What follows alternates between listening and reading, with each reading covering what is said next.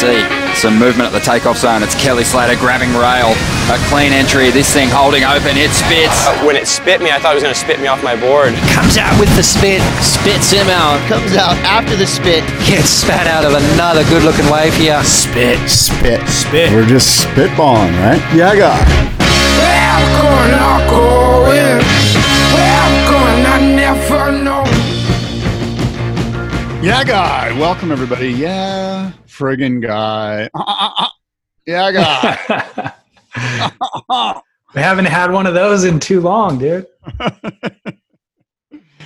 Spit. It's the Spit Podcast. David Lee Scales, Scott Bass. We're talking all things surf on this Tuesday, July 28th here in Southern California. David's in Orange County. I'm in San Diego, recording remotely because of the COVID-19. Good morning, David.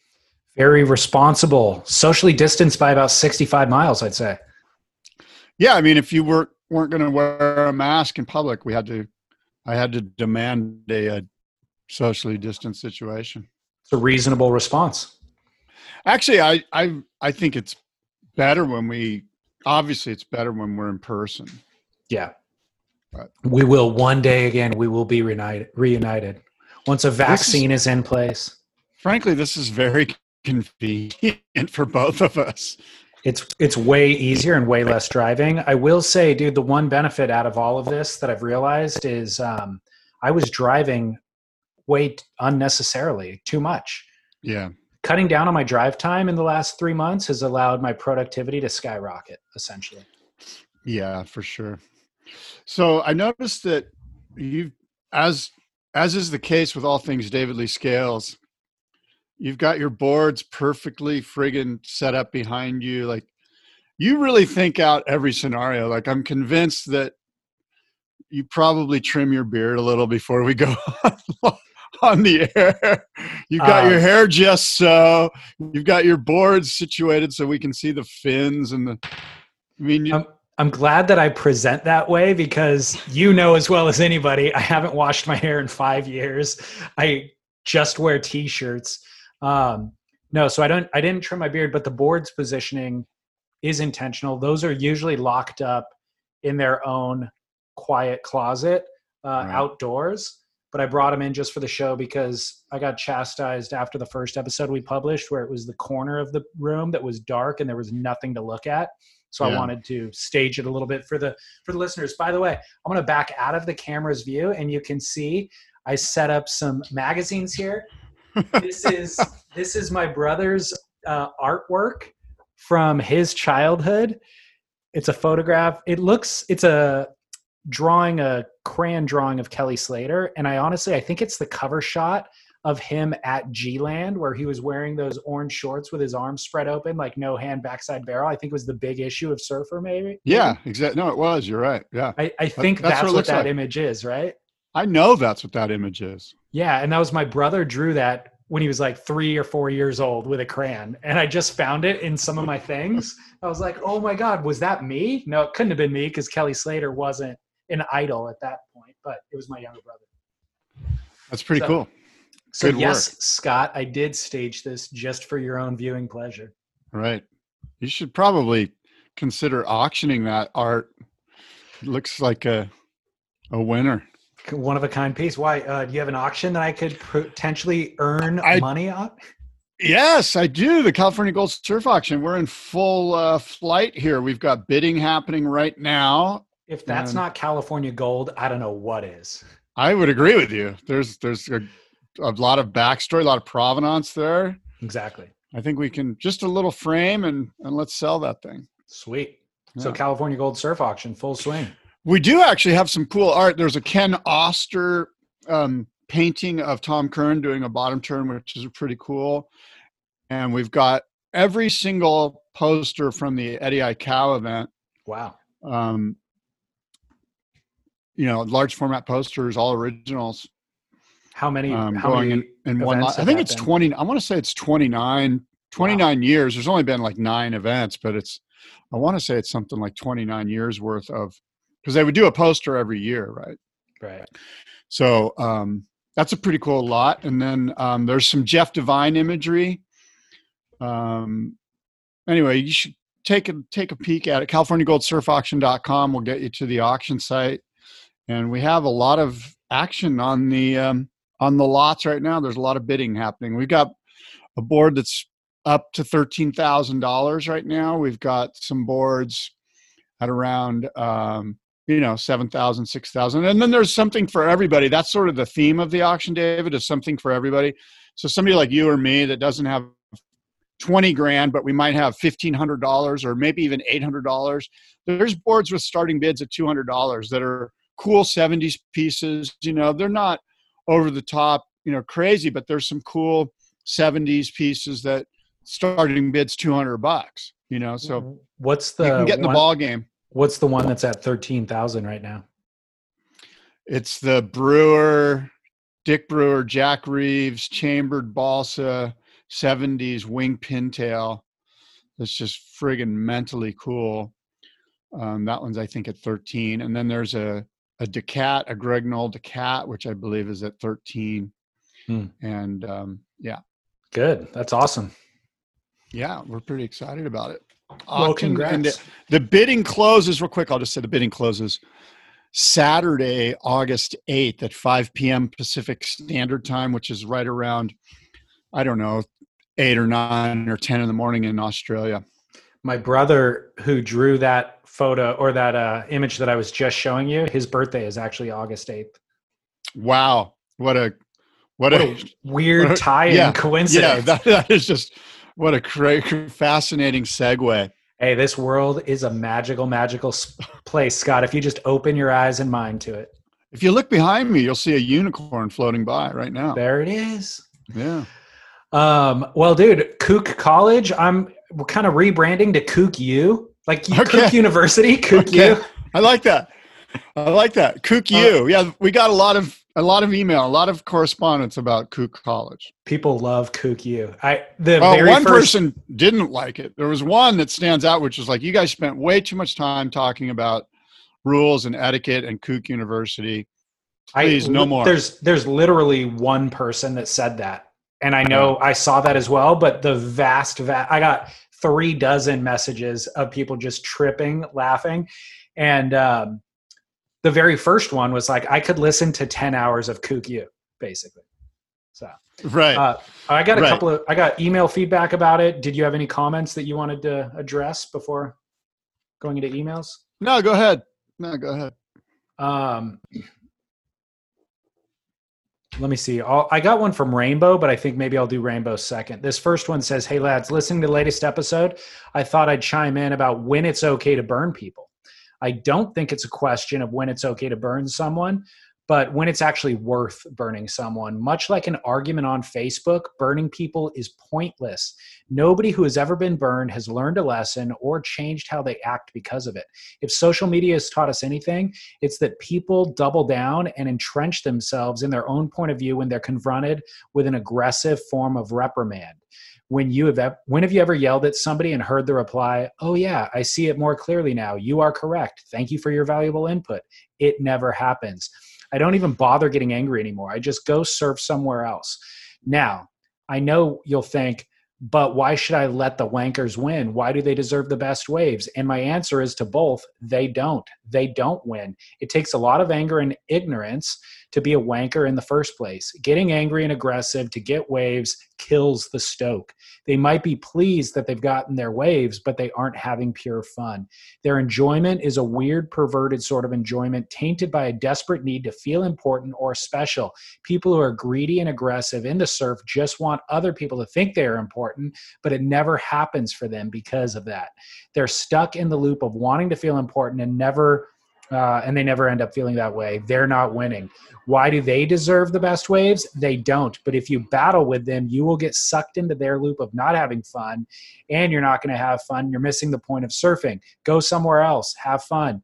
Otherwise, you'll be having a crap time no matter what sort of vengeance you claim by the end of the session. They win by making you have a bad time. Don't give them that power. Anyways, love the show. Cheers, Filthy the Bear. Okay, that was... That guy, Filthy the Bear, nailed it. That was a very enlightening email. He seems like an enlightened individual, and I can only hope to get to that level of understanding that it really is about the ego when we get down to brass tacks here on burning somebody. And anyway, I can't say it any better than he did. He absolutely nailed it. That's perfect. I agree with him and you for the most part, but there are, like, you're always, if you confront somebody and get entangled in that, you will always downgrade your kind of quality, the quality of your session and life and well-being. However, I do think that it does good sometimes. There's been times where I've been confronted and the trauma of that confrontation does change my behavior moving forward. And even if I know I'm right, maybe it was like making a turn on the road somewhere and somebody road raged at me. And I'm like, shoot, I know I was right. But if I would have looked left extra time, I would have noticed that car was coming. Even though he was speeding, I should be more vigilant about people who are speeding or not, people who are breaking the rules, because I could have actually avoided an accident potentially. So there's little details like that where, like he said, is it worth it or not? Because I know I'm going to suffer through this engagement, but will it potentially modify their behavior? He's also right. Most often it won't, but occasionally it will. If it's a rational person, and even if they give you resistance, I think sometimes they do walk away thinking about it and wanting to change, wanting to not have a similar confrontation in the future potentially. So. All right. Fair enough. It's Maybe complicated. once in a while. Yes, it is. It's nuanced. Somebody else said snaking and dropping in / burning are two different things. Snaking is from the inside. You took it when it wasn't yours through some devious behavior, and dropping in is from the outside and it comes to intent. By the way, how someone looks in the surf, whether it's one booty or a GoPro, who cares? Surfing used to be about eccentrics, not shop glamour boys and girls. Yeah, I think there's something there. I would agree. We shouldn't care what somebody looks like in the surf because surfers are the worst. And if you're really that involved, you need to look at your own situation. I got a number of those comments though about defining the differences between snaking, dropping in, and burning. Yeah, dude, I've been down this road before, and it is. I think one time on the Surfer Magazine forums, the message board, where it's kind of interesting. Regionally, it changes too. Like up in certain areas in Santa Cruz or wherever, this means that, and that doesn't mean this. And down here, maybe this, snaking is different than burning, than dropping in, and it's all kind of, the vernacular is regional, and it's nuanced. Everything's nuanced. Yeah. Did you have some, or should I go into Rainbow's email? Yeah, just go into Rainbow's. I don't really have any. Rainbow always brings the gold, obviously. 2 days ago, halfway through my unseasonal Northwest swell, I broke that new golden rule. Paddling out to a nice right-hand bank at the south end of my local beach, a stand-up paddleboarder came along from the peak and then inextricably fell right in front of me. His board flicked from under his feet as he fell off the wave. As the guy remounted, I offered up that his board came within 1 foot of my head in a very conciliatory, hey, let's be careful out here tone. And the guy looked up at me and staunchly just said, that's surfing, huh? Well, 20 minutes later, I was paddling for the shoulder when the local dominator king of SUPs was on his 9th consecutive wave, was riding towards me, and I had plenty of time to easily make it over the shoulder, but instead I deliberately changed my course towards the peak, knowing that his new nemesis, the kook SUPer, was on the inside trying to escape the situation. So the wave hog looked up, saw the other SUPer, panicked, kicked his board out from under his feet at his new nemesis, who now had nowhere to go. He dived off his board. Both their boards collided and ended up getting dinged. I sat up, waited for my nemesis's head to emerge from the brine, and quickly chimed in with the sweetest words. That's surfing, huh? Then quickly paddled off to let him get a full ear bashing from the other king SUPer. Did I do something wrong here? In my defense, Kook College hadn't been called into session yet. And if it had this time, would I do the same? You bet I would. That interaction was certainly the highlight of my session. Wow. Rainbow getting highlights with confrontation. Did you know Rainbow was so vindictive? Well, surfing's just a weird deal, man. Crowds and surfing, it just brings out the worst. Yeah. Well, I support Rainbow in his efforts. That guy had it coming. Well, it's interesting that you read that, right? Because we got this really long sort of essay. It's an essay. Thank you. Yeah, it's an essay from somebody. I think he lives in Australia. 5 pages long. He's asked us to read this. What are your thoughts on this? Is this going to just be way too long? No, I liked it. I liked it a lot. I thought it was really salient and relatable and a good lesson for everybody. So do you want me to read this? If you're willing to. I liked it. I read it. I liked it. Okay, I'll read it, but okay, I'll do my best. You don't have to. We're under no obligation to read it. I know. I mean, it's well written. It's a good read. It just seems odd to read 5 pages of. Let's give it a try. If I failed, break in. Okay. Okay. Here we go. This is from. This was a reader that sent this in. Right? Yeah, I'll find his name while you're reading. It says Ditch Gravy. Ditch Gravy. That's his name. Then again, it's called The Naked Ankle. So I'm going to do my best here. In recent years, I've discovered the joy of surfing leashless. The act feels freeing, like I'm breaking the shackles of kookdom and stepping into a whole new world of confidence and bravado. Sure, I have to paddle in for my board a few times per session, but this is quickly justified by acknowledging the increased levels of fitness that going to the sand gives me, not to mention the fantastic awareness of flying free and pushing the risk-reward ratio just that little bit higher. There are downsides, of course, board damage being one, particularly when surfing close to rock ledges and reefs.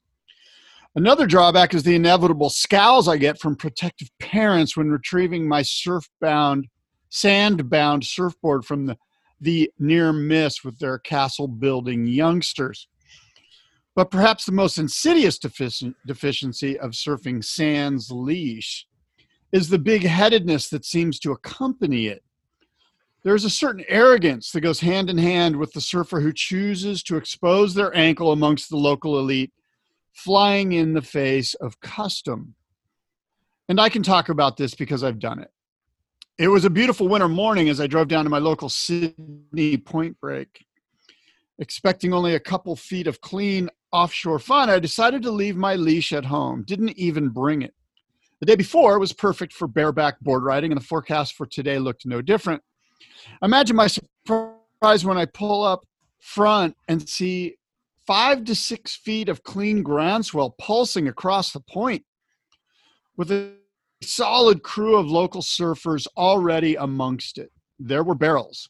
Spray was pluming. Gaggling spectators were lined up in the morning sun, sipping lattes. And now for the conundrum. Clearly, I should have a leash. By all measures, risk factors are now much higher than anticipated, probably too high. But that leash is all the way back home, and I am here now. I was surfing here for days without a leash, and nary a thing went wrong. And well, hell, I'm capable. Besides, the clean, predictable pumping of this point swell will only make surfing easier. To top it off, I spoke myself platitudes along the lines of, quote, won't they just respect the hell out of you when they see you threading across the ledge, untethered, fearless, and free? End quote. But mostly I was just lazy. So I suited up and ran out to the point. Now I should point out that this wave breaks across several shallow submerged rocks and in front of an ocean pool.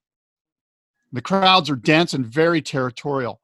I have been surfing here for years, but having never joined any surfing fraternity, I still consider myself an outsider. When the old boys paddle past me, I nod and usher them through. Now, here I was, sitting dry-haired on the farthest ledge. I was alone out here as the tide was too high, making this ledge near impossible to beat the pool section. Anyone with good surfing sense had paddled further in to where the main ledge was now flaring. Right about now, my right ankle is feeling extremely naked. A set arrives. I am in pole position and have zero excuses not to take it. With heart in mouth, I turn and paddle hard. Leaping to my feet, I execute a nerve-wracking takeoff, followed by a desperate bottom turn towards safety. The pool ledge looms close, causing huge backwashes to claw at me like white demons, bucking and bending what could only be described as an ugly, ugly wave. There's no kicking out now. The commitment has been made, and so the consequences must be paid. The wave approaches the main ledge, a heaving slab that can offer amazing tube rides on the right day, deliverance on the wrong day. My moment exhausted by chop and foam, I have no choice but to stand there and take a beating in front of everyone. I stay underwater a little longer than necessary and then surface, casually looking about for my dejected board. Inevitably, it had been launched straight across the rocks, a good 50 meters of crag, crevice, and barnacle. With all the grace I can muster, I swim directly across for the rocks and in a deliberate show of panache, time my escape with the crashing waves, hopping smoothly across the rocks to my battered board. Upon inspection, I can instantly see several serious gashes on the nose, tail, rails, and bottom. By all accounts, this should be the end of my surf. But the surf is pumping, and I got off pretty lightly on that last wipeout, really. And besides, I'm part of the elite now. I don't turn tail and run at the first sign of danger. I live for this. I eat it up. Concealing my trembling legs, I hop back out to the main ledge jump-off spot. Time to mix it up with the big boys. Surprisingly, I don't encounter any eye rolling or head scratching from the locals. It was just another moment in a session packed with action. Dudes were getting barreled and kooks were getting slammed. It was a spectacle. And I took my time, lurking inside now, picking off a couple in-between waves and riding them through to the end without incident. I felt somewhat redeemed. But those sets are looking pretty tasty. Some of them are even rolling through unridden. And as a less talented local fudges the takeoff or gets lipped in a barrel. My confidence now topped up, I approach the outside pack. As I paddle, I lift my naked ankles up and out of the water, a display of brash superiority. I could almost hear the gasps and feel the respect radiating around the lineup. The set comes, it looks good, really good. It rears up like a wild brumby, proud and raw. The pack scrambles and jostles, a spontaneous movement of group consciousness, reorganizing itself, selecting, and eventually gifting the priority to the appropriate surfer. However, in this case, the surfer was, how to put this, a bit past his prime, perhaps. I'd seen him earlier in the morning, waddling across the rocks to jump off. He was someone I'd seen before, of course, in my youth. Back then, he was fit and fearless and commanded the respect of every surfer in town. But looking at him now, he seemed a little soft around the edges. As he made his claim for this wave, there was no denying it was his wave. I watched with concern as he appeared to be paddling in molasses. His face was red and labored. He battled the offshore breeze, which was threatening to steal the wave from his clutches. I decided to paddle alongside just in case. The lip began to feather, ripped at by the cold westerly wind. I watched him muscling his way into the wave like a brute, unable to concede, unable to admit defeat. He was late, very late. As he clambered to his feet, the wave warped and spewed angrily at him. In that split-second moment, that fraction of a fluttering eye that we so often get in the crowded water, I made a marginal call, and that call was go. As I turned and committed myself to the wave, I kept the lumbering shadow of the rightful surfer in the corner of my eye. As it turned out, his years of brave mastery surfing the spot were still with him, and decades old, finely tuned muscle memory were once again recalled into action. As I dropped blatantly over the ledge, I watched in horror as he stomped the takeoff, wrenched himself up under the hood, and proceeded to get pitted. Aghast, and now in free fall, I flailed wildly in the breeze, scrambling to exit the wave. And as I fell clumsily on my ass, I heard the fat but sure-footed local shriek hideously from the foam ball, "What are you doing?" I stayed underwater a little longer that time, as long as my shallow breath would allow. There was no escaping it now. I fucked up. Clearly and brazenly, I was guilty. Back at the bubbling surface, I came face to face with my victim. Amid the slurred expletives and spit, I was given 2 directives. 1, go in. 2, never come back. I immediately followed directive 1.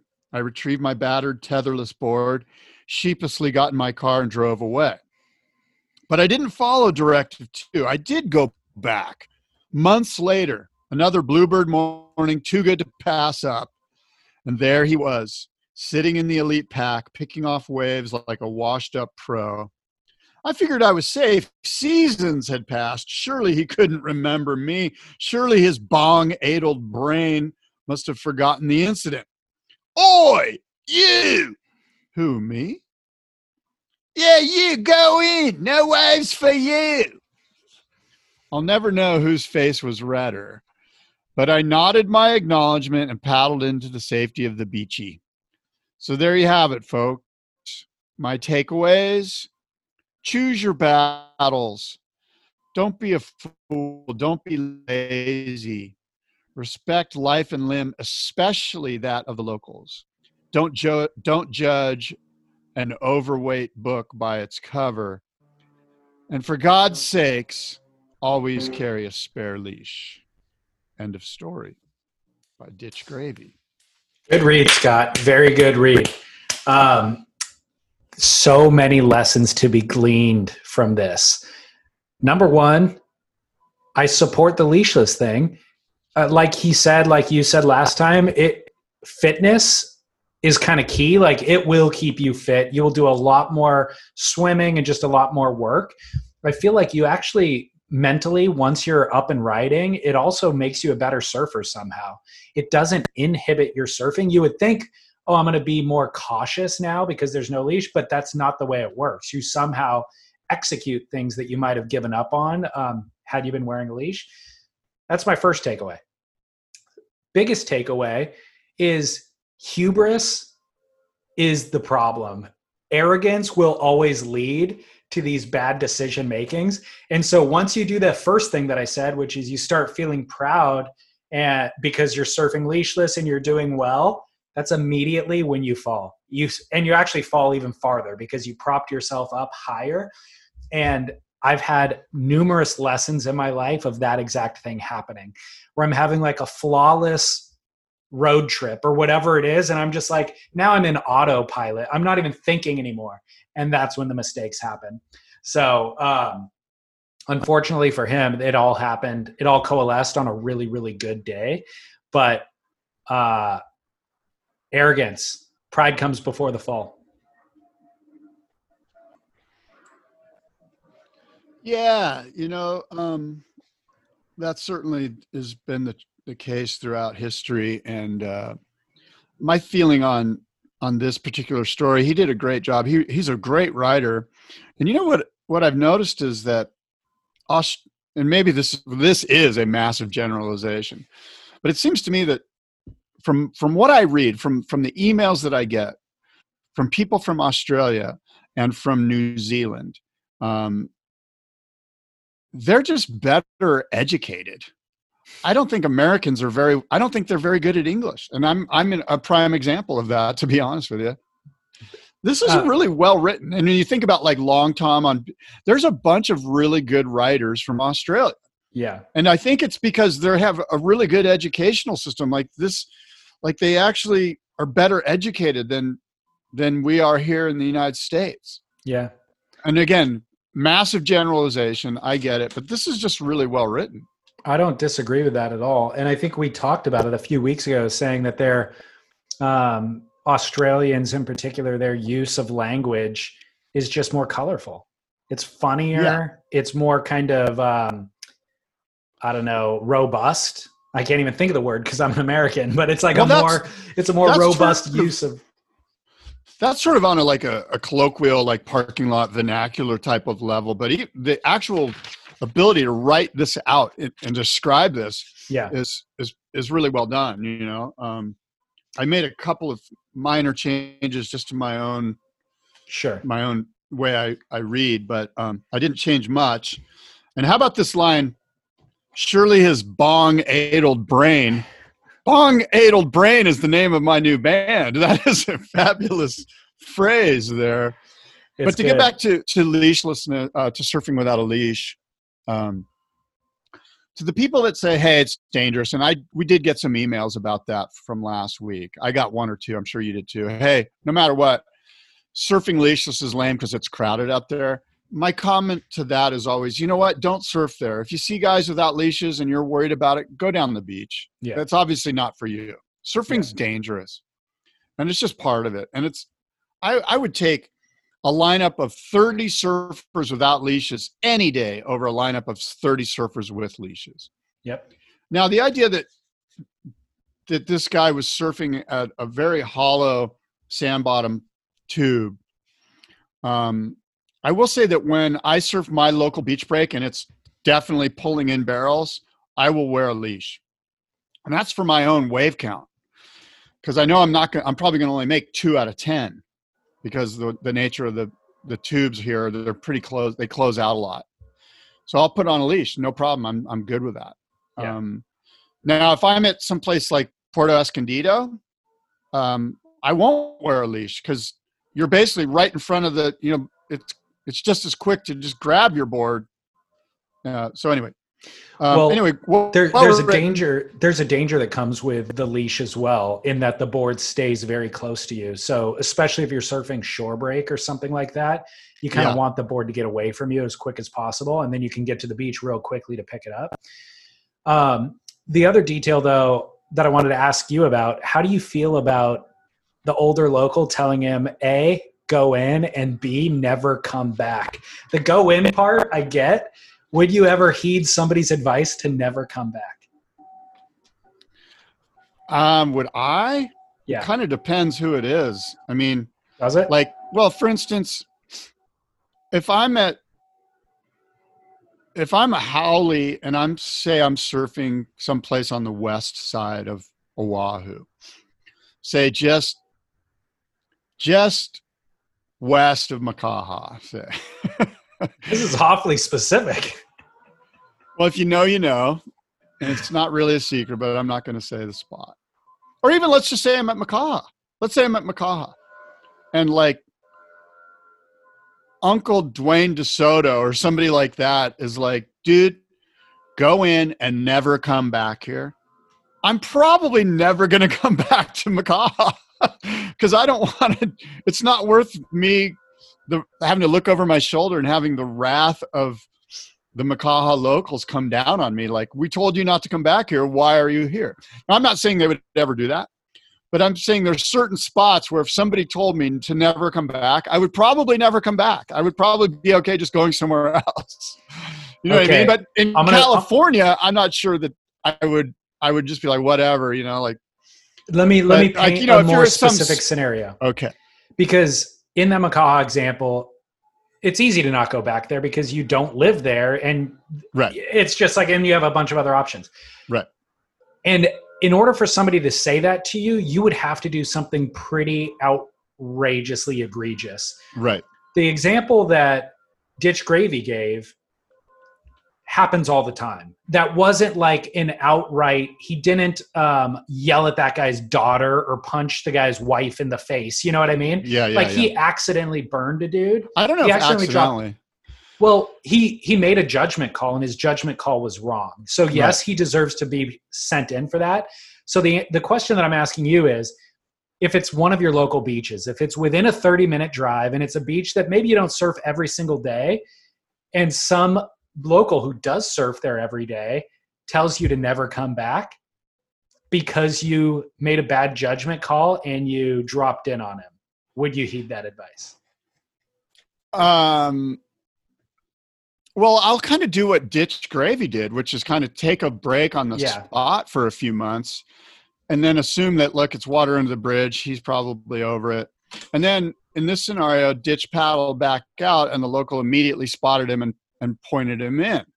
Yeah. I wouldn't go in that scenario. I'd stay on the inside. I'd give him respect and like stay on the inside and get some small waves.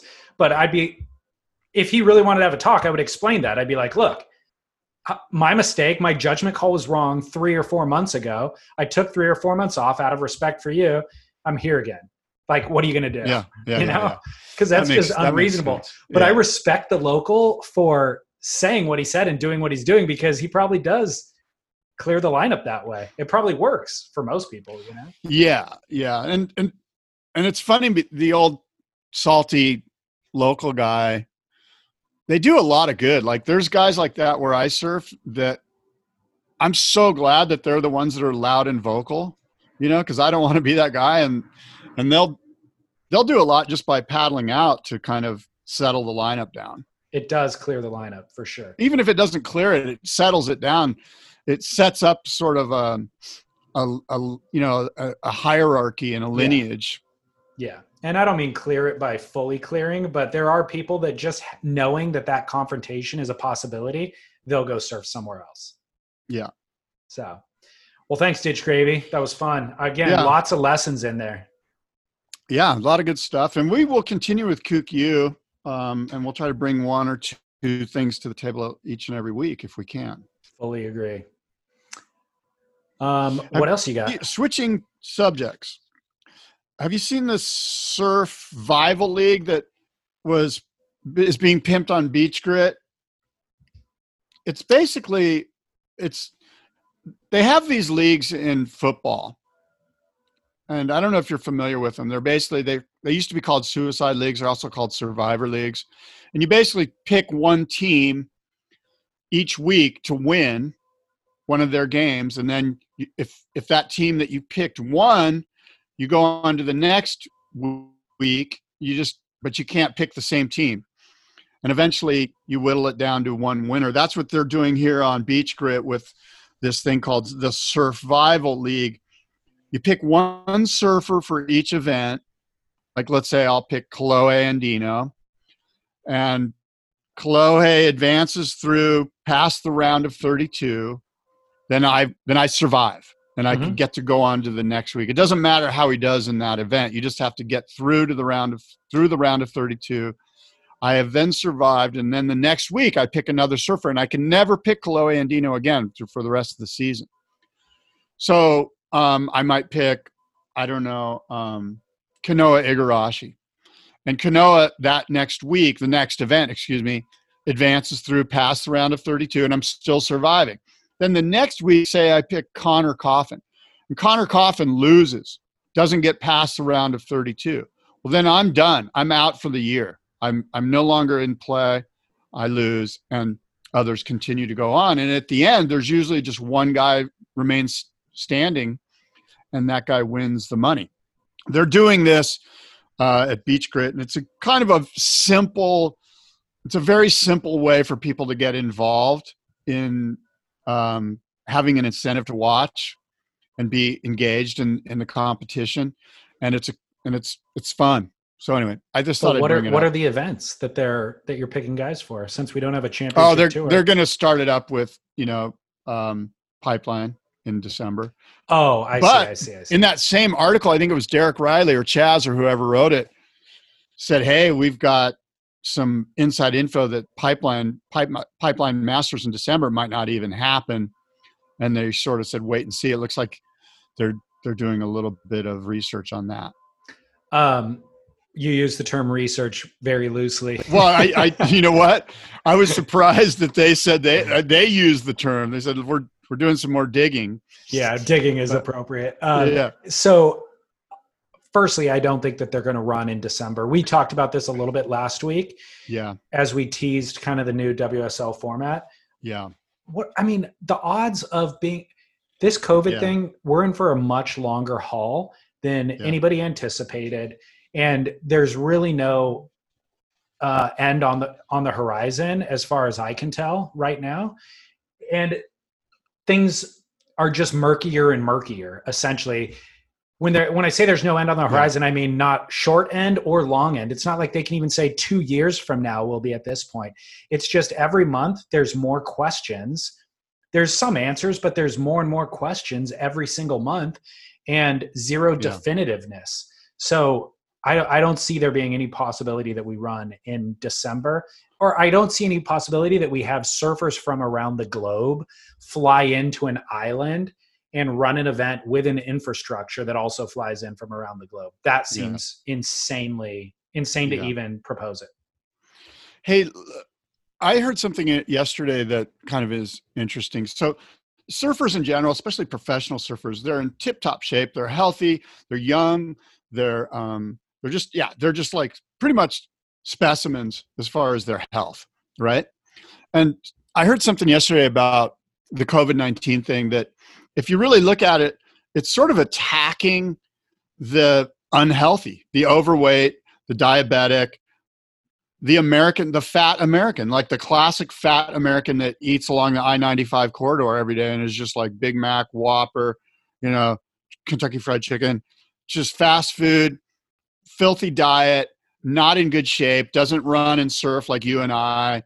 Surfers in general, like I said, are healthy. So this guy's take that I was talking to was like, hey man, this thing is killing people. Yeah, but you know what's killing? Overweight Americans. Then he pointed to Europe. He goes, look at Europe. Their death rate's way down. Have they done anything that much different than us? I mean, as far as a lockdown? I don't know. I mean, each country in Europe's probably a little different. But we do know that when you fly into Europe, as soon as you get off the plane, you notice who the Americans are and who the Europeans are. Europe is very skinny and healthy, relatively speaking, although they do smoke a lot. What are your thoughts on this idea that the people that are dying from this are basically people that are unhealthy to begin with? And if you're healthy, like, say, pro football players, pro baseball players, professional surfers, surfers in general, marathon runners, yeah, you might get it, but you're going to get a really bad case of quote unquote the flu and get over it. I'm not saying that's the case. I don't want to sound like a naive, ignorant human being here, but this guy was telling me that, and it kind of made me go, oh, that's an interesting take.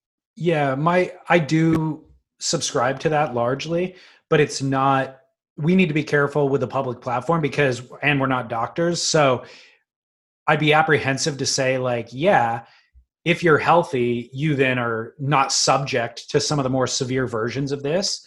Right. However, I do think not enough has been said about the importance of immunity, like having a strong immune system, getting exercise, and even during quarantine and during this time that we're in, getting exercise, getting sunlight, staying fit, eating right will absolutely position you to fend off all viruses and diseases better than if you weren't. Exactly. So COVID is unique in that it's new, it's a novel coronavirus, but I don't think the solution is 100% quarantine, lockdown, and lack of exposure to this thing. If you look at all viruses across time, exposure is what actually quells the virus. Yeah. So the virus always comes out super strong and lethal. And as contagion slowly seeps out, the lethalness of it also dissipates. Yeah. So we're going to get to a point where everybody's had a version of it, and now nobody or very, very few people die of it. Kind of like the flu. And there'll be treatment. There'll be treatments. It might not be a vaccine, but there'll be treatments. But I will make a bold prediction and say that those who have not been exposed to any germs or viruses in the last 4 months are probably the most susceptible to the severest versions of what they then next get. And Yeah. those of us who have had, exposure to things and built up immunities and tolerances, and also got exercise and sunlight and all that sort of stuff, are going to be less vulnerable to those things. So I don't want to sound too cavalier, and I'm not giving advice for anybody else or how they should live their life. And the worst thing would be if I, through that cavalier thing that I just explained, contracted non-threatening version of it, but then gave it to my 86-year-old vulnerable grandmother. Right. So there's a bunch of gray area that I can't quite. So everybody needs to make their own decisions, and also make your own decisions for your local area, state, or community that you live in, because it's different. What New York experienced in the opening of this is very different than what we experienced in Southern California. Yeah. One final thought though on health. I have a friend I was just talking to yesterday who he's friends with a family. Everybody in the family got it. Mom, dad, wife, and son. The dad is a triathlete and super healthy and fit, and he got it worse than his wife and kid did. So despite being the healthiest in the family, he was so sick that he couldn't even feed himself. He couldn't lift his hand to his mouth, So, and his wife got it and was able to kind of take care of the rest of the family while she had it. So there are kind of, I don't know. There's anomalies. Anomalies is what it is. But by the way, stay fit, healthy, and get exercise and sunlight, and wear a mask. Not for you, for somebody else. No, seriously. Like for your 86-year-old grandmother, for my grandparent, for my father, my mother, for the elderly in our communities. Yeah. And frankly, for all the susceptible members of our, the ones that are in. I would say, I agree with it, but I would also say exercise some logic with all of these things, because sure, wear a mask, but have you been wearing that mask for the last 2 months? Because if so, you probably it probably has coronavirus on it from when you went to Costco, and now you're bringing that mask in and putting it on the counter next to me. Either use disposable masks, wash your masks. Yes, follow these general rules. Also exercise some common sense. You don't need to wear your mask while driving. That's nonsensical. You know what I mean? There's so much. That's the problem. Speaking in platitudes and trying to give these general statements, you have to do it because people are dumb and they need guidance, but also exercise some common sense. Somewhere out there, Jeff Devine took some pictures of me wearing a mask surfing at HT's or Lance's or somewhere. Why were you wearing a mask? We were over in Indo during the SARS. Oh. And everyone was all the Asians were wearing masks at the airport.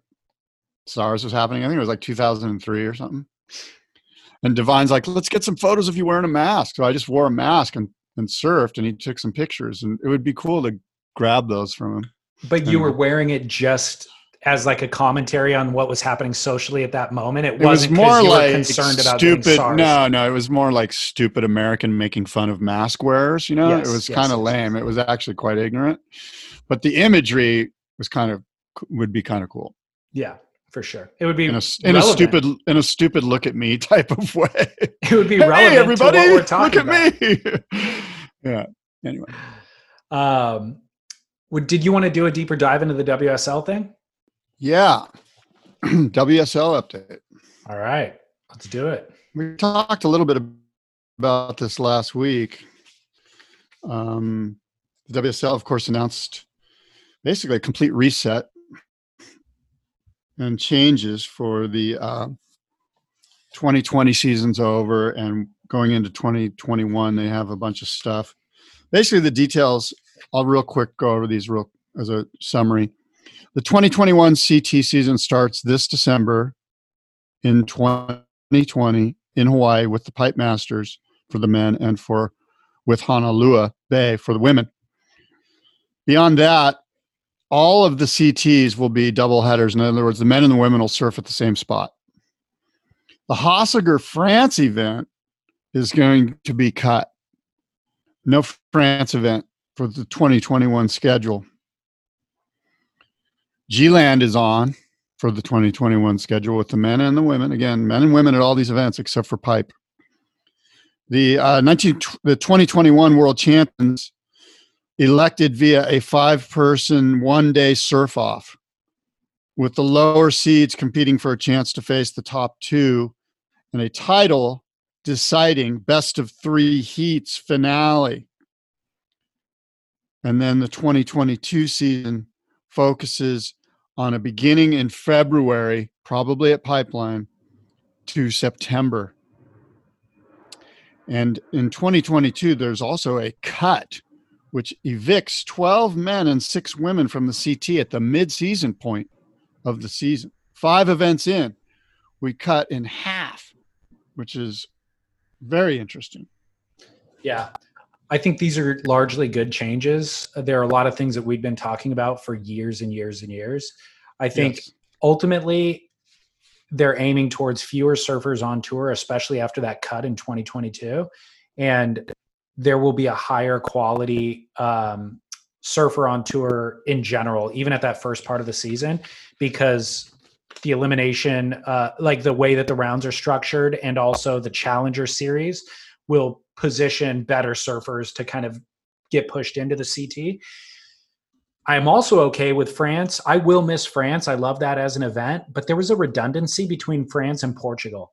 The waves are somewhat similar, or they offer the same kind of highlights, and they're moving Portugal to earlier in the season, I believe, and they're changing it in the schedule. So ultimately, I think they're going to be more likely to get great waves in Portugal. And if you do that, if I had to pick Portugal or France, maybe I'd pick France instead of Portugal, but they kind of represent the same thing. So I'm fine having one and not the other.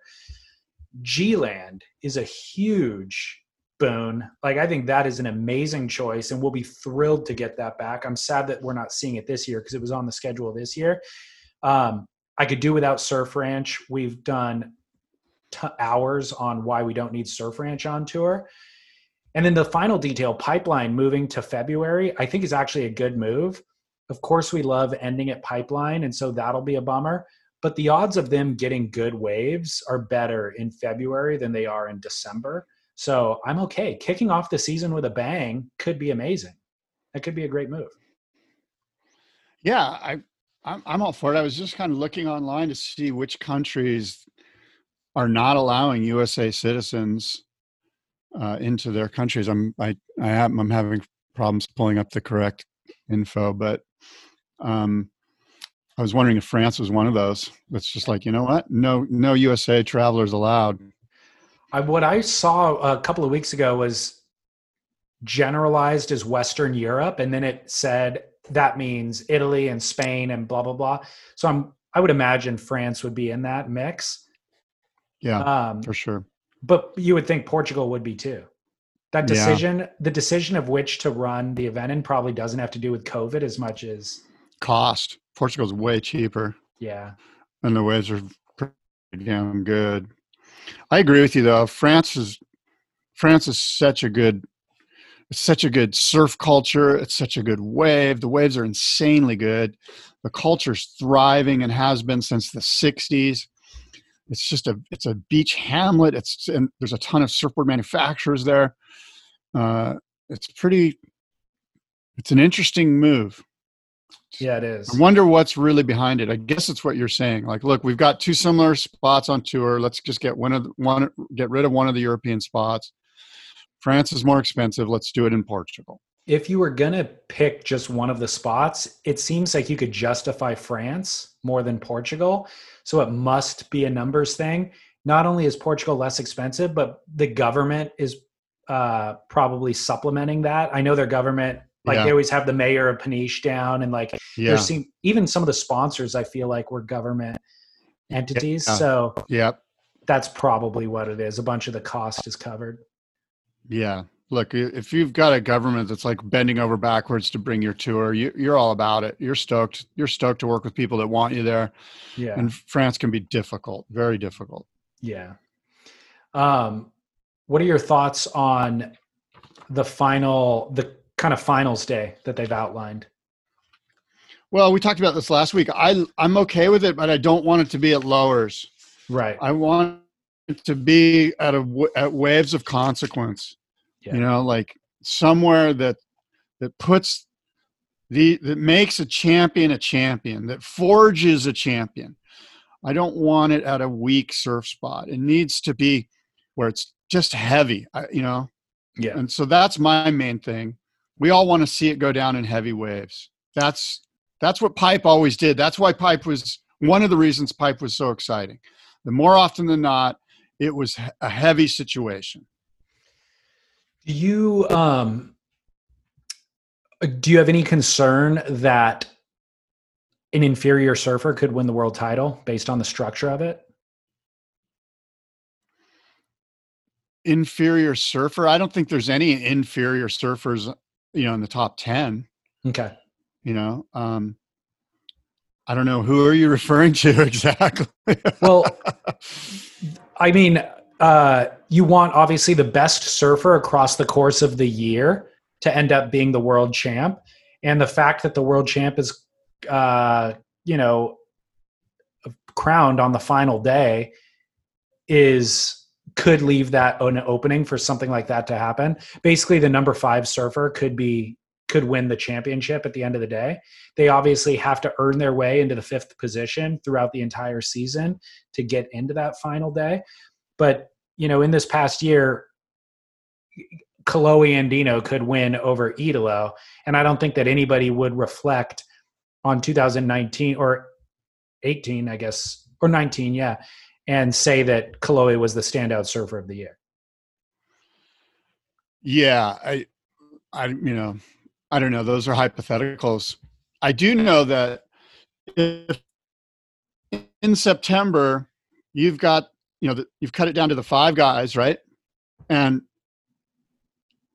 I mean, theoretically, I think in a perfect world, you could have the man-on-man that decides the world title, the best 3 out of 5. You could just fly those 2 guys down to Puerto Escondido for a week and because look, we know that basically Puerto's offshore from like 7 to 9:30 or 10.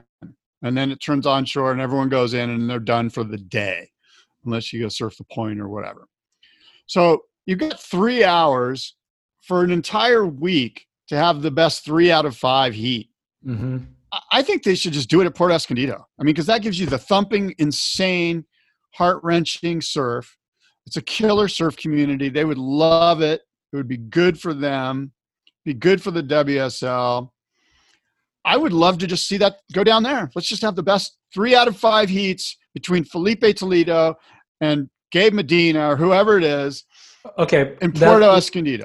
Let's apply that to what they've currently outlined. And by the way, that's a possibility because for listeners, if we didn't say it already, this finals day format is going to be at a different event, a different venue each year. It's going to be kind of a roving venue thing. And they haven't determined where it will be in 2021. So we could influence them to do it at Puerto Escondido. However, let me ask you this. The men and women are going to be surfing the same spot. So how will the women fare at Puerto Escondido? I don't know. Let's find out. Does this limit? Carissa Morgan can charge. Does this limit, by doing the men and women at the same spot, does that limit the fullest expression of what they can offer to each individual tour? Well, if you have to limit yourself based on gender, then you're doing it wrong. You know what I mean? Like anytime you have to limit yourself, you're setting yourself up to be limited, you're failing. I think that their options for where they can run the men will be different, considering that the women's tour is going to be surfing there as well.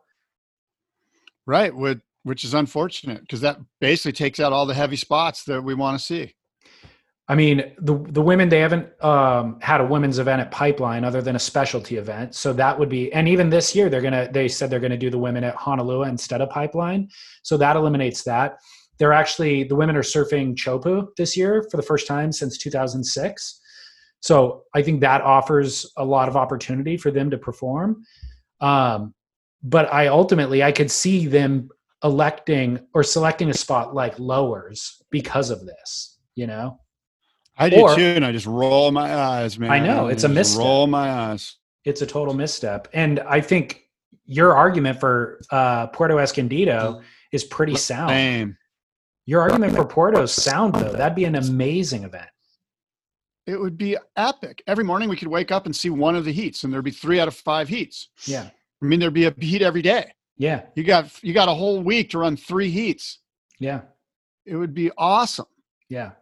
And I think the women could pull it off. But again, this idea that they have it at Lowers, or they have it at the Surf Ranch, or they have it at some spot that's just not a heavy wave, it pulls a lot of the gusto, a lot of the fire, a lot of the excitement, a lot of the buildup out of this quote unquote Super Bowl, you know, the end of the year heat. It's got to be can't say it enough. I can't be emphatic enough that it has to be at a heavy situation. Sunset would be the ultimate challenge. Sunset would be great. Sunset would be the ultimate challenge because we haven't had a CT there. So it's kind of like, yes, it's a big challenging wave. It's unruly. It's hard to suss out. And also you guys haven't been surfing it for the last 10 years.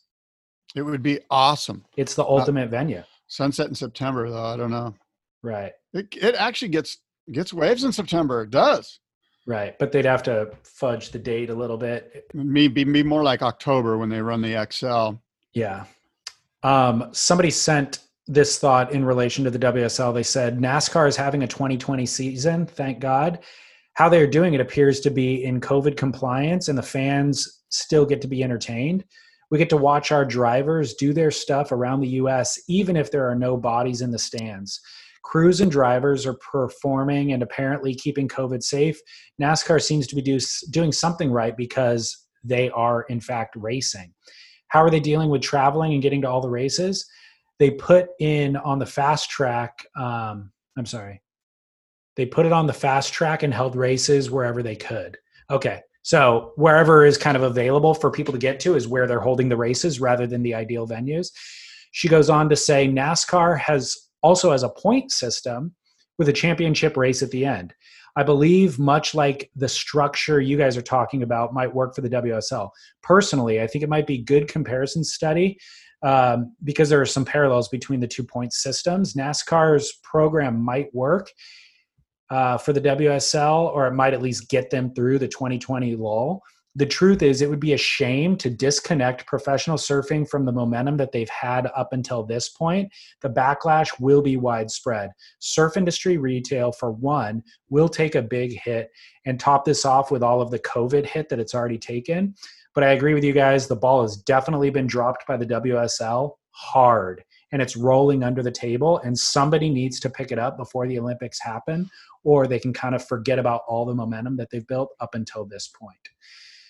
I think that's kind of a compelling, it's drawing off a lot of our thoughts, but the obvious thing she's missing there is that NASCAR is an internal national tour. Yeah. And we're talking about an international tour, which is a massive change, a massive difference. So the WSL, by the way, did introduce this Grand Slam format. They'd be doing an Australian Grand Slam. It's a novelty series consisting of 2 specialty events for CT, Australian rated surfers, this spring. So that's an interesting thing. I appreciate they are doing what our listener Tamara is suggesting in that message, which is picking up the ball. We don't have time to wait. We can't let this ball roll too far away. So let's come up with something. I think they're also not noticing that Australia announced the largest number of new cases, I think the same week that they announced this thing, the Grand Slam format. The largest number of They announced the largest number of cases since the pandemic began, and Victoria is copping the worst of it. Queensland and West Oz are apparently safe at the moment, but active cases are popping up, and domestic travel restrictions will certainly be enforced with those hotspots. So there's going to be a lot to navigate for the WSL, even with this modified format. Yeah, there's a lot going on. I'm just looking at these nations that aren't allowing U.S. citizens into their countries. It's crazy, and it's like you were saying a couple of weeks ago. It's just a moving target. Each country's different. It's just constantly changing. Speaking of changing, subject change. Are you familiar with? Check out my shirt, bro. Scott's showing off his chest muscles to me. F COVID-19. What does the F stand for? FARC. Are you familiar with Murph the Surf? Yeah, wasn't he like a notorious bank robber? Jewel thief, right? Jack Roland Murphy. Yeah, we're digging down into the archives for this story. I like it. I've spent my last week obsessed with Murph the Surf. Really? Yeah. The podcast network Wondery, who's done Dirty John and Dr. Death and all these really great investigative podcasts. Yeah. They're doing a series on Murph the Surf, and it actually it's a 9-part series, and it airs tomorrow. Episode 1. What's the podcast called? I think it's actually called. You'll find it by searching Murph the Surf. But episode 1 goes live tomorrow. The podcast producer reached out to me last week, and because he's doing his own PR basically for the series. Yeah. So I interviewed him, and I'm going to publish an episode on Surf Splendor with him tomorrow. But he sent me all 9 episodes in advance. So I burned through them in the week and then prepped for the interview and interviewed him. So I did a deep dive into this. Cool. But dude, it is crazy. Jack Murphy, who's like an East Coast national surfing champ, and he started surfing in the 40s in California, ended up on the East Coast, was building boards, had like a surfboard manufacturing shop on the East Coast. What are you laughing at? Oh, I'm reading the Wikipedia thing on him. He's an ordained minister now. He's working with inmates in Jack Murphy. This guy is a freak of nature. He's genius level IQ. Yeah. He was acrobatic with the Flying Walunda Brothers when he was young. He's a convicted murderer. I'm getting to that. Thanks for spoiling the lead. Sorry. Get to the meat, man. So, but it's fascinating to know that he was this genius prodigy as a child. He played violin, got a scholarship because of his violin, national champion surfer, board builder, all this stuff, then gets mixed up in a life of crime and successfully pulls off the biggest jewel heist in American history at that point, which was 3 jewels from the JP Morgan collection that were quite literally priceless. People always say, oh, this is priceless. These jewels couldn't even be insured because the insurance company could not appraise them because there was no other stones like them. So those were at the National History Museum in New York, and Jack and another guy, part of his crime syndicate out of Boston and Miami, which is where they were living, went up to New York and actually successfully stole those jewels. Ultimately, they got tracked down and did jail time for that. And then afterwards got caught up in some other heist where 2 girls ended up getting murdered. And Jack and another guy were on the boat, and they claimed that a 3rd male actually committed the murders. But that 3rd male was never named. No witnesses ever saw him. And Jack ultimately got found guilty in the murder of those women and served, I think, 20 or 30 years in prison for those murders. Got out through kind of a failure of the system, essentially. And he's since changed his life. He found God in prison and is now doing like prison ministry. But he's 82 years old, sharp as a tack, super dynamic. Like these podcast producers went and spent a week with him in Florida, and he ran them into the ground in terms of energy. He's like, they were doing 8-hour interviews a day, and he would then want to go out and drink all night long after that. And the producers were like, dude, we need to go relax. And then he's up the next morning doing his prison ministry. Like, fascinating figure and a fascinating podcast series. So look, again, that'll go live tomorrow. I'm July looking forward 29th. to it. I'm looking forward to it. I want to make sure. I did Google it. I didn't see. I Googled Murph the Surf podcast and nothing came up. So it's produced by Wondery and USA Today. USA Today, the news media outlet, part of their sports division, is now doing podcasts. And so you'll be able to find it. Actually, season 1 was called Snitch. So if you subscribe to Snitch, or I'm sorry, The Sneak, it might be The Sneak. Nathan Scott is the podcaster's name. Anyways, Okay. as of tomorrow, you'll be able to find it with Murph the Surf. Okay. Just like by searching my podcast directory or whatever. Yeah. Mhm. Yeah. Yeah, Okay. exactly. Cool. But fascinating figure who I had heard a little bit about, the Murph the Surf guy, because I had heard about that. The Star of India was the name of that jewel, one of the jewels that he Yeah. heisted. And that's kind of what most of the stories center around, is this heist. Yeah. But he then is a convicted murderer after that. And for some reason, a Yeah. lot of the stories that have been written about him don't go into the murders. And the murders are actually pretty gruesome. Ooh. And the podcast does go into that and Oh, good. confronts Jack with it. And Jack is ornery and not eager to discuss those things, which makes for a really dramatic final episode of the Oh, podcast. good. Yeah, it's really This is good. good. This sounds like there's some great contradictions here and opportunity for a great podcast. Fascinating character. I mean, as a character that you would want to center a podcast around, there's not a lot of better opportunities than Murph the Surf. Right. Better than the Tiger King. No, I mean, that's right up there too. Look, gay polygamist that owns 280 wild cats is kind of hard to beat. And his potentially what's the word I'm looking for? Alleged. Allegedly, thank you. Is allegedly plotting a murder Yeah, against exactly. somebody who may be plotting a murder against him. Who knows? And he ran Anyway, for I've governor. got a Let's kook. not forget about that. Oh God, and he's in jail. I've got a kook. You ready? Let's hear it. Last Wednesday at 11:25 p.m., Lincoln City police officers responded to a reported suspicious person walking on the U.S. Highway 101 in Lincoln City, Oregon. Have you heard about this, David? I have not. It was reported that a man was walking along the 101 while carrying several surfboards. Officers located the man and identified him as 29-year-old Christian Berry of California and Hawaii, carrying several surfboards. When asked, Berry said he had found the surfboards.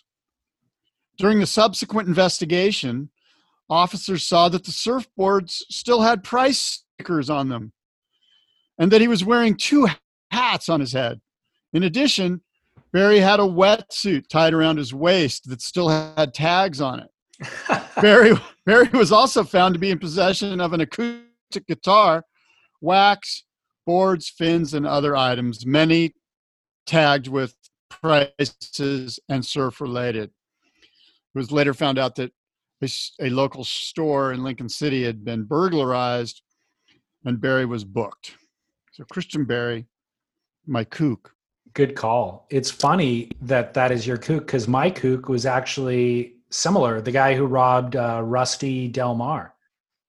Really? What happened? I didn't know about this. This Rusty, is right in my neck of the woods. It is, yeah. Rusty's Instagram account, their Rusty Del Mar, their retail shop Instagram account, said this gem wanted some new boards, but didn't want to pay until we opened and didn't want to wait until we opened and didn't want to pay. Looks like he's got a black transit van with racks. We are a small business trying to survive.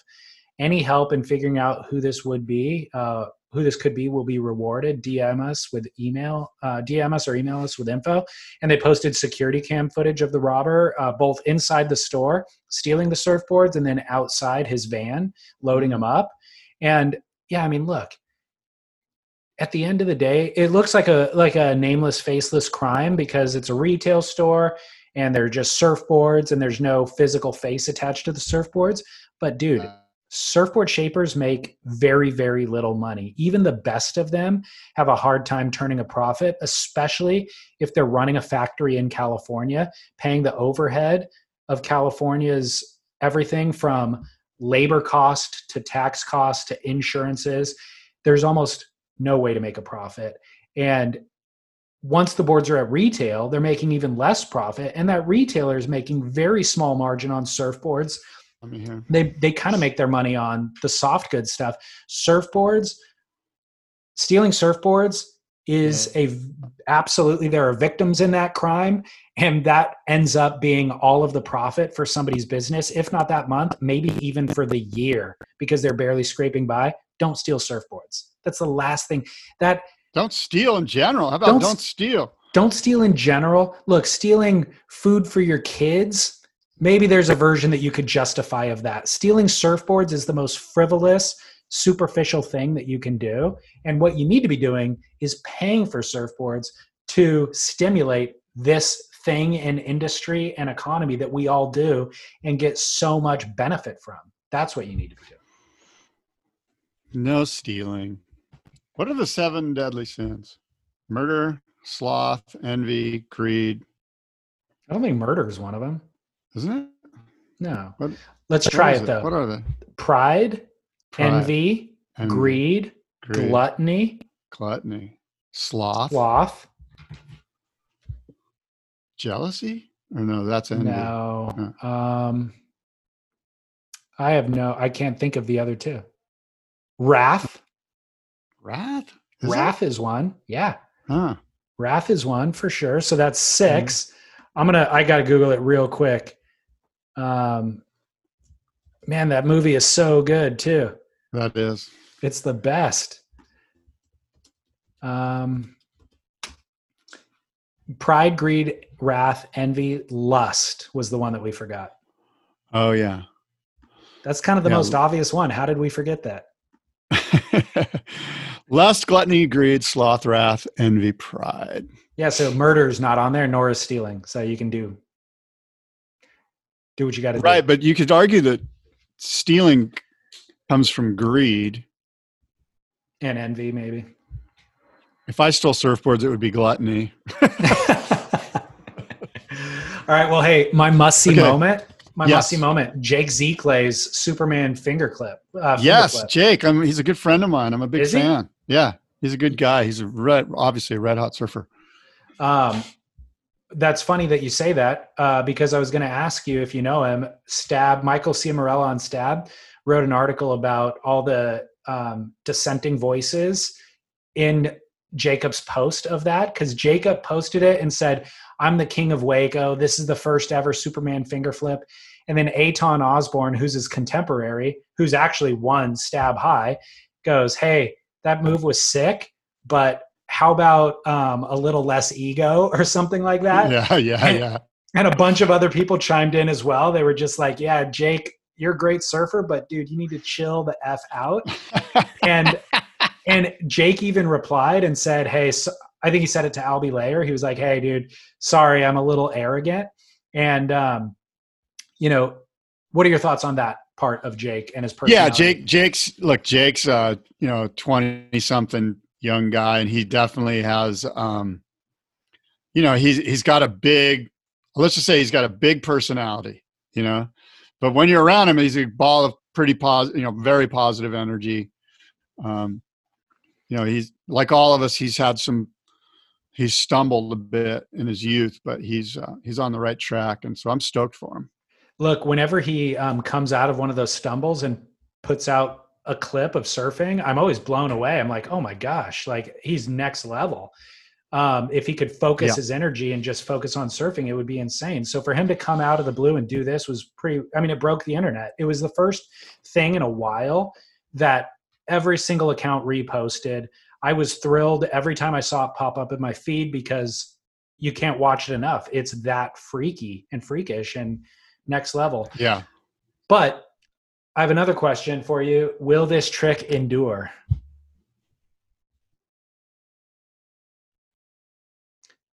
We see. I don't know. I think the idea that it's Go ahead. I was going to say the idea that it's a trick kind of says it all, you know, like when you were talking about it popping up on Instagrams everywhere, I was thinking to myself, yeah, but I'll take a really great tube ride at Superbank or it's Kira any day as far as watching. Yeah. But anyway, I don't know. Will it endure? It's an incredible thing. I mean, what was the trick before it that was the trick, the trick? Does it come to your mind right away? Yeah, it does. The thing that comes to my mind that like rocked the world that everybody had commentary on was Felipe Toledo's alley oops at J-Bay. Okay. So that was 2 or 3 years ago, maybe. Yeah. So I don't know. But again, we'll see. I think Only time will tell if it will endure, but it's mind blowing. I mean, on some level it's a benchmark and it will always be a benchmark. what's interesting, I think, is that it's a benchmark that happened in a pool. So there will be versions of that happen in the ocean, and we'll look back at and think, oh, that got developed and R&D'd in the pool. Or you could make an argument that it did, but in reality, Jacob prepared for the pool by surfing in the ocean. So you can kind of undermine that argument too. But I mean, I look at the stuff Matt Miola does, and Albie too, but specifically Matt in those windy big laughs on Maui. That just seems way more difficult than way more difficult. a 1.5, 2 foot wave at a pool with it's way more static. There's not as many elements you're dealing with. I just think what Matt is doing 100% right. 100%. Yeah. Matt, by the way, has a dozen under his belt. Yes. That are way gnarlier and complicated. So many that they almost kind of like roll off your back a little bit. Totally. You're just like kind of, what's the word I'm looking for? You're sort of just. They all kind of melt together. Thank you. That's what they do. They just kind of, there's so many of them that you're like, oh, another crazy, okay, Matt, that guy is incredible. Yeah. Yeah. I mean, after loving the Jacob thing, I did have the takeaway that it probably won't endure. It's a little too techy, and it's cool, and the novelty of it's amazing, but I don't think we're going to look back with. I think it'll, become white noise. It's interesting, right? Because I think what we're both saying is that for true validation, we need to see this in the ocean. We need to see this in the ocean. For sure. But until it's in the ocean, any of that stuff's, like you say, very cool, but we might need to see validation in the ocean. Yeah. Which is what Miola brings and what Albie brings. Yep. Anyway, I agree. Just a thought. Well, anyways. Okay. Good show, Scott. Yeah. Gotta go. Good show, David. Until next time, adios and aloha. This summer I went swimming. This summer I might have drowned, but I held my breath and I kicked my feet and I moved my arms around. This summer I swam in the ocean and I swam in a swimming pool. Salt my wounds, chlorine my eyes. I'm a self-destructive fool. I'm a self-destructive fool.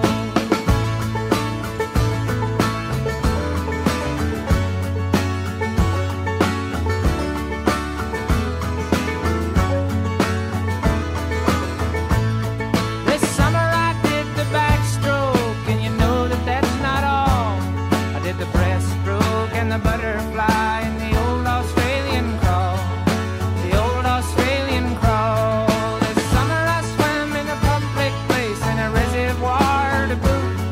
At the latter I was informal, at the former I wore my suit. I wore my